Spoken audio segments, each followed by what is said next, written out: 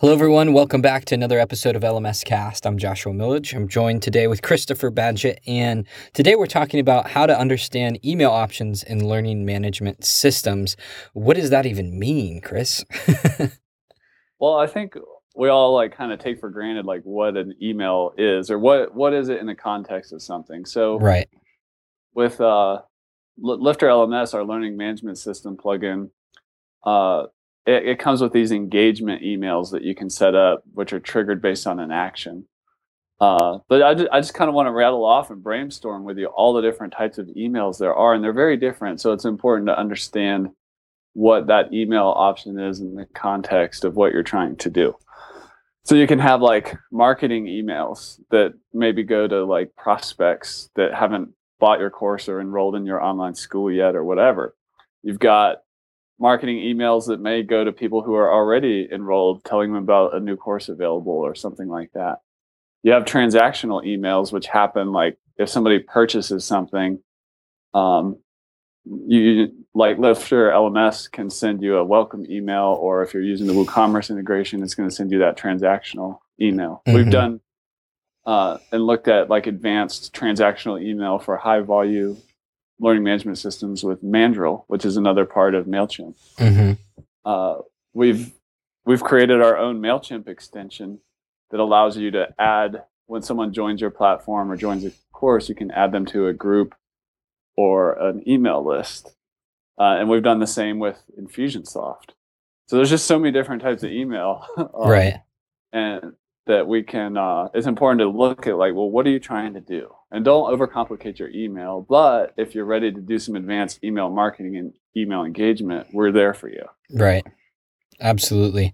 Absolutely. And I think email is really important. It's also important to understand the like you're saying, the difference between a marketing email, transactional email, and onboarding email. I look at it as your email communications. Just forget about email for a second, but how would you talk to someone if you're at the checkout? You're buying a coffee. How would you talk to someone if they're trying to decide on what coffee to buy? And then what would you say to someone after they purchase the coffee and you maybe just want to check in on them as they're sitting in the cafe enjoying the coffee? Right. And you have the marketing email is how you would talk to them if they're deciding, the transactional email in the process of purchasing, and then the onboarding or fulfillment or maybe referral email that happens as they're enjoying the coffee after the purchase. Just take it back into human touch interaction. That's a great example. And break it down into how you would speak to people in those, and you have them in each category. I think also, because we're talking about learning management systems, maybe a better analogy would be a classroom. Mm-hmm. Go figure, right? So how would you talk to someone who's trying to figure out what class to register for? How would you talk to someone as they've registered in the class and they're a part of the class? That's really important, So I think it's breaking it down for each phase, and then really putting yourself in the mindset and visualizing the experience that you'd want to have with someone in person, and then beginning writing. That's what I try and do when I write emails, is I just forget that I'm writing email, and I sit back and I zone in on what's the experience that I want them to have, and then go from there. Absolutely. I think that's a really neat analogy. And if you look at it with a university, there's these different departments. There's the marketing department, the admissions office, the teachers themselves as they're interacting with students in the class. There's the way students interact with each other. But as an education entrepreneur with these modern technology tools at your fingertips, you can now combine all that functionality and architect your own platform and take over on all that kind of messaging. But you got to play at all levels, because if you build great inside the course communications, but you don't have great marketing, mm-hmm. you might not be able to grow your platform. Right. So. Right. Every piece of the puzzle needs to be connected, and it's really important to do that. That's great, Chris. Well, I think this is a shorter episode, but I feel like it's really jam-packed into the point. And I hope that everyone starts to break up their email communications into these phases, because I think they're going to have a much better experience connecting with their customers and students. So, yeah, we want to know what you think about this. So If you're on YouTube, leave us a comment. If you're on the blog, leave us a comment underneath this post.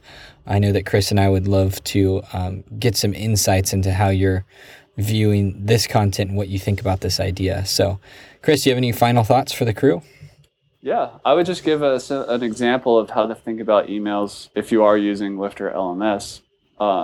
With our plugin, I would consider using engagement emails for, like, let's say after a student completes the lesson and so on. That's great. Or the re-engagement if they haven't logged in 14 days, use Lifter LMS. But if I was going to do like a big platform with a lot of courses and options moving forward, I might consider purchasing our MailChimp extension. Mm-hmm. That doesn't mean I will stop using the engagements, but I would want to be building targeted email lists and use the MailChimp group functionality that I know if this person bought this cooking video and I want to send a more of a marketing message, that's what MailChimp does really well. Mm-hmm. So I would kind of put my marketing with MailChimp and my engagement with Lifter if I was planning on building a bigger, more complex platform. Yeah, that's really helpful. Right on. Well, thank you everyone for listening, and we'll see you next week.